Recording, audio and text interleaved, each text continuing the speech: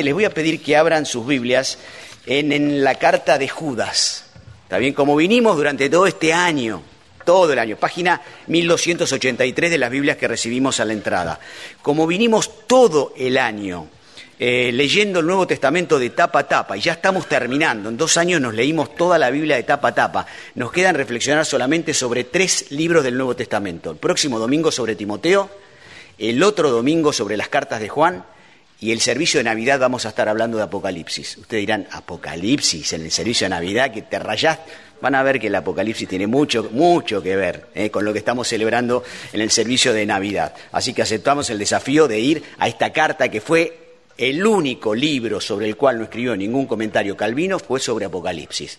¿Saben lo que dijo Calvino? Humildemente, es muy difícil este libro para mí, no entiendo nada, así que mejor no escribo, dijo. Entiendo, pero no se animó a escribir un comentario. Interesante. Así que bueno, vamos a estar hablando sobre Calvino. Pero vamos a abrir ahora la carta de Judas.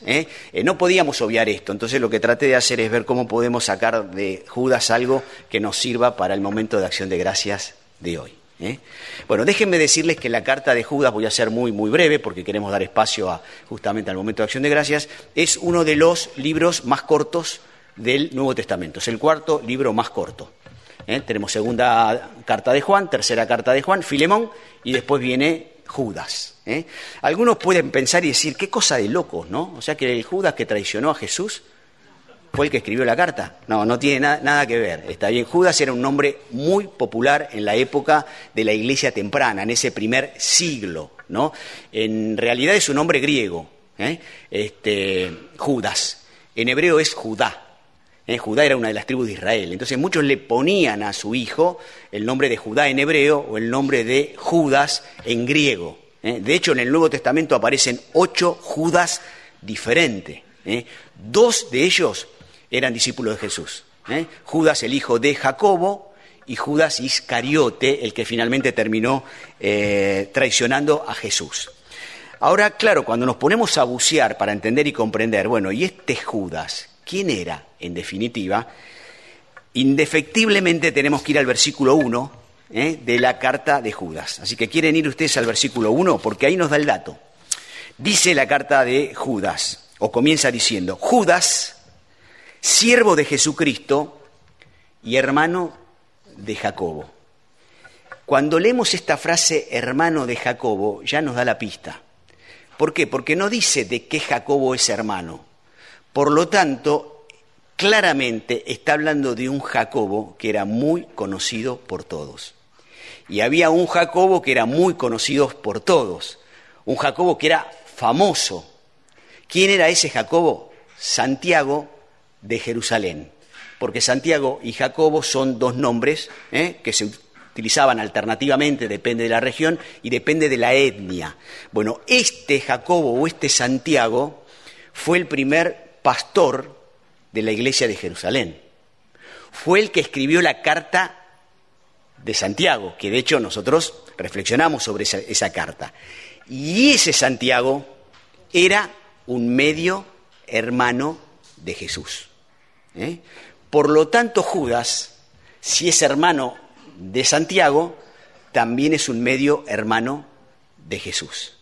Ahora, ¿por qué nosotros hablamos de medio hermano de Jesús? Bueno, porque en realidad el Nuevo Testamento menciona en varias oportunidades a los hermanos y a las hermanas de Jesús.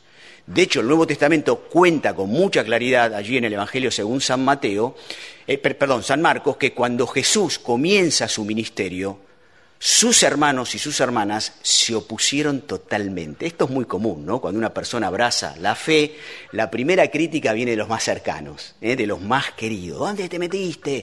¿Qué estás haciendo? ¿No? Que te van a lavar el bocho, 1000 cosas. Te vas a meter en la religión, salí de la religión, es el opio de los pueblos. No, todo lo que se dice, ¿no? De las cosas espirituales y de todo lo que tiene que ver con lo espiritual, con lo religioso. Y en esta época, no sé si ustedes saben, pero la religión más atacada y más perseguida en el mundo es el cristianismo. No sé si sabían eso.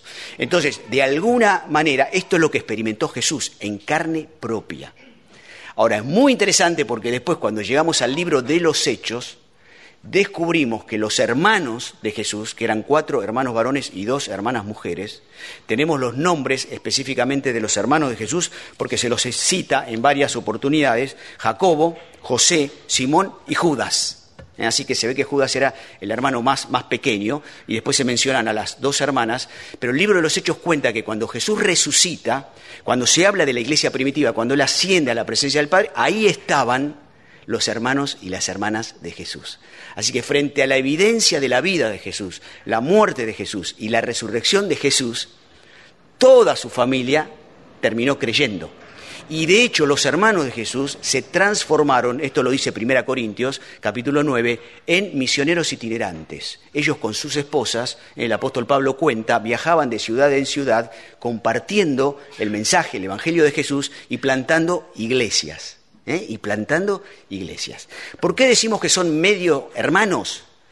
Porque son hermanos por parte de madre y de padre.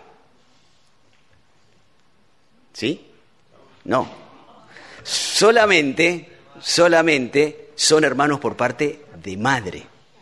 Porque Jesús, dice el texto del Evangelio, ¿no es cierto?, nació de María, virgen, María era virgen antes de concebir, estaba, de esto vamos a hablar seguramente en algún momento en este periodo de Adviento, estaba comprometida con José, pero el compromiso judío tenía todo el valor de un matrimonio, pero no podían tener intimidad, no podían tener relaciones sexuales hasta el casamiento. Por eso le generó un serio problema a José y tuvo que aparecer el ángel para revelarle que María había concebido por obra del Espíritu Santo. Por eso decimos que son medio hermano de Jesús, porque Jesús tenía la misma madre, pero no tenía el mismo padre. Padre Jesús, Padre Dios, pero María concibió por el Espíritu Santo. Y Judas, evidentemente, cuando uno lee la carta, que es muy pequeña la carta, pone todo su judaísmo, vuelca ahí en la carta, uno se da cuenta porque tiene mucho conocimiento del mundo judío, además usa textos no canónicos judíos, pero en definitiva lo que busca la carta es poder atacar una falsa enseñanza que rápidamente había surgido en los primeros años del cristianismo. ¿Cuál era la falsa enseñanza?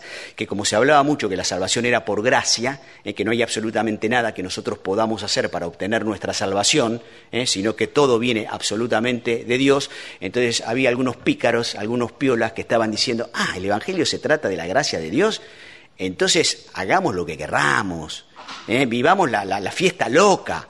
Total, mientras peor nos comportemos, mientras más pequemos, la gracia más va a crecer. Unos piolas. Entonces Judas salió a escribir, y Pedro también en segunda carta sale a escribir con respecto a esto. La gracia es bienvenida, pero tenemos una responsabilidad ética, está bien, que tiene que regir nuestra vida si realmente la gracia de Dios está presente en nosotros.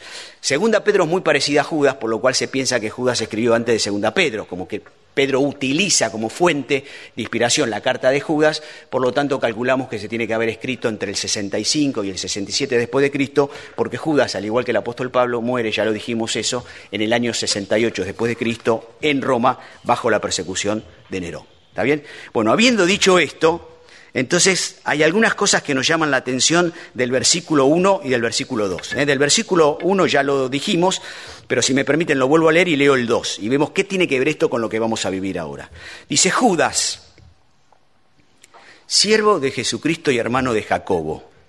Me impresiona esta palabra siervo de Jesucristo, porque uno dice, la verdad que si yo hubiera estado en el lugar de Judas y yo tenía que escribir una carta y hubiese querido que la carta fuera bien recibida y muy escuchada por todos los que recibían mi carta, yo hubiera puesto Judas, medio hermano de Jesucristo, como diciendo, acá planto bandera yo, ¿está bien?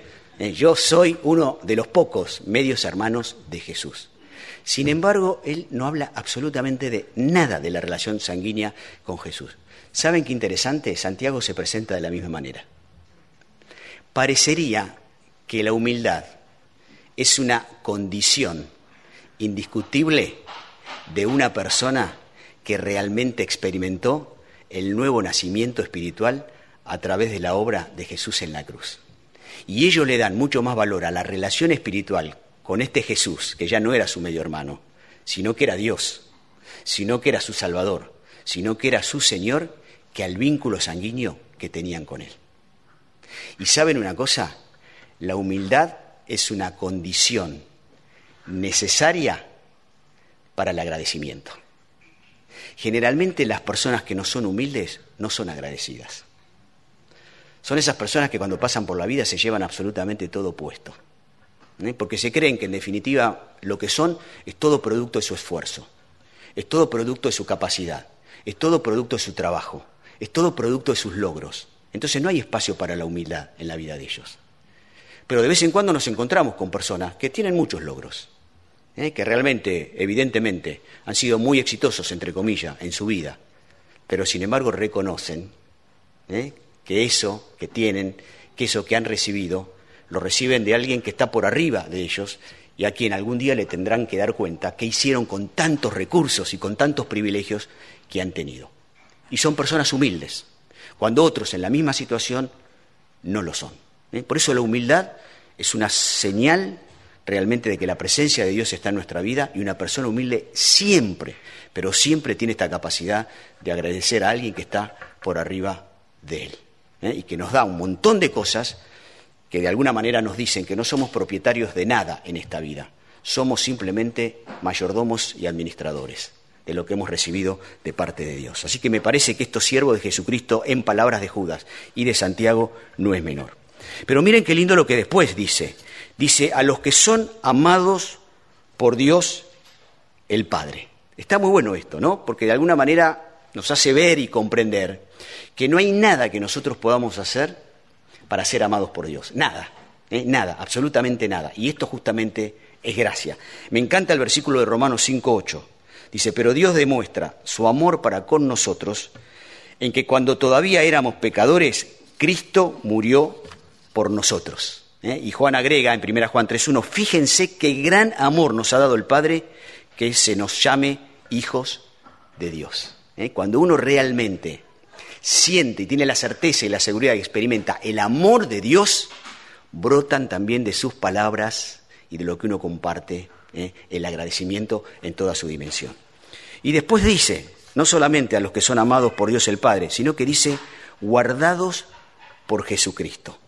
Es muy fuerte esto, porque dice que no solamente somos amados por Jesús, sino que además somos guardados. Y yo sé que hay muchas personas que están pasando un momento de dificultad en este tiempo. Quizás algunos están con nosotros, otros quizás no están. Pero es muy fuerte tener esa seguridad y certeza de que estamos siendo guardados en medio del momento más oscuro, en medio de la dificultad más extrema, estamos siendo guardados por Jesús. Uno de mis textos preferidos está en Juan capítulo 10, versículos 27 y 28. Es Jesús el que está hablando y dice, mis ovejas oyen mi voz, y yo las conozco, y ellas me siguen. Yo les doy vida eterna, y nunca perecerán, ni nadie podrá arrebatármelas de las manos. Es muy fuerte este texto, ¿no? Porque cuando uno pasa por un momento de dificultad, uno siente que su vida se desliza, uno siente que puede haber un montón de cosas que se pierden, uno muchas veces experimenta la soledad extrema, porque cuando todo está bien estamos rodeados de gente, pero cuando las cosas se complican en nuestra vida, nos quedamos muchas veces solos, ¿no? Entonces, qué bueno que es este texto que dice, no hay nada, absolutamente nada, que nos pase, que vivamos, que experimentemos, por más duro que sea, que pueda arrebatarnos del amor de Jesús. Eso significa estar guardado. Entonces, cuando una persona es humilde, cuando una persona experimenta el amor de Dios profundamente en su vida, cuando uno tiene la certeza, ¿no?, de ese cuidado, de esa cobertura espiritual, de ese abrazo de parte de Jesús, uno es una persona agradecida. Y por último, lo último que me llama la atención es lo que dice el versículo 2. Dice que reciban misericordia, paz y amor en abundancia. ¿Saben una cosa? Este es el único texto que menciona estas tres palabras. En general, el saludo judío tenía la palabra gracia, la palabra misericordia y la palabra paz. O sea, era muy común en el Nuevo Testamento que una persona que te recibía o que te despedía dijera que la gracia, la misericordia y la paz de Dios te acompañan. Pero solamente Judas incluye la palabra amor. Y me parece que entonces, de alguna manera, nosotros lo recibimos hoy de parte de Dios. En este día de acción de gracias, en este día en el cual estamos celebrando nuestro día, el día de San Andrés, con todo lo que implica para nosotros, como lo hablamos ya en su momento, lo que nos enseña este discípulo y este apóstol, nosotros venimos en una actitud de humildad, teniendo la certeza y la seguridad de que el amor de Dios nos acompaña, de que la guarda de Dios nos protege, y escuchamos la voz de Jesús, que hoy nos dice justamente esto: misericordia, paz y amor, para ustedes como individuos, como personas, y para todos nosotros como comunidad de fe.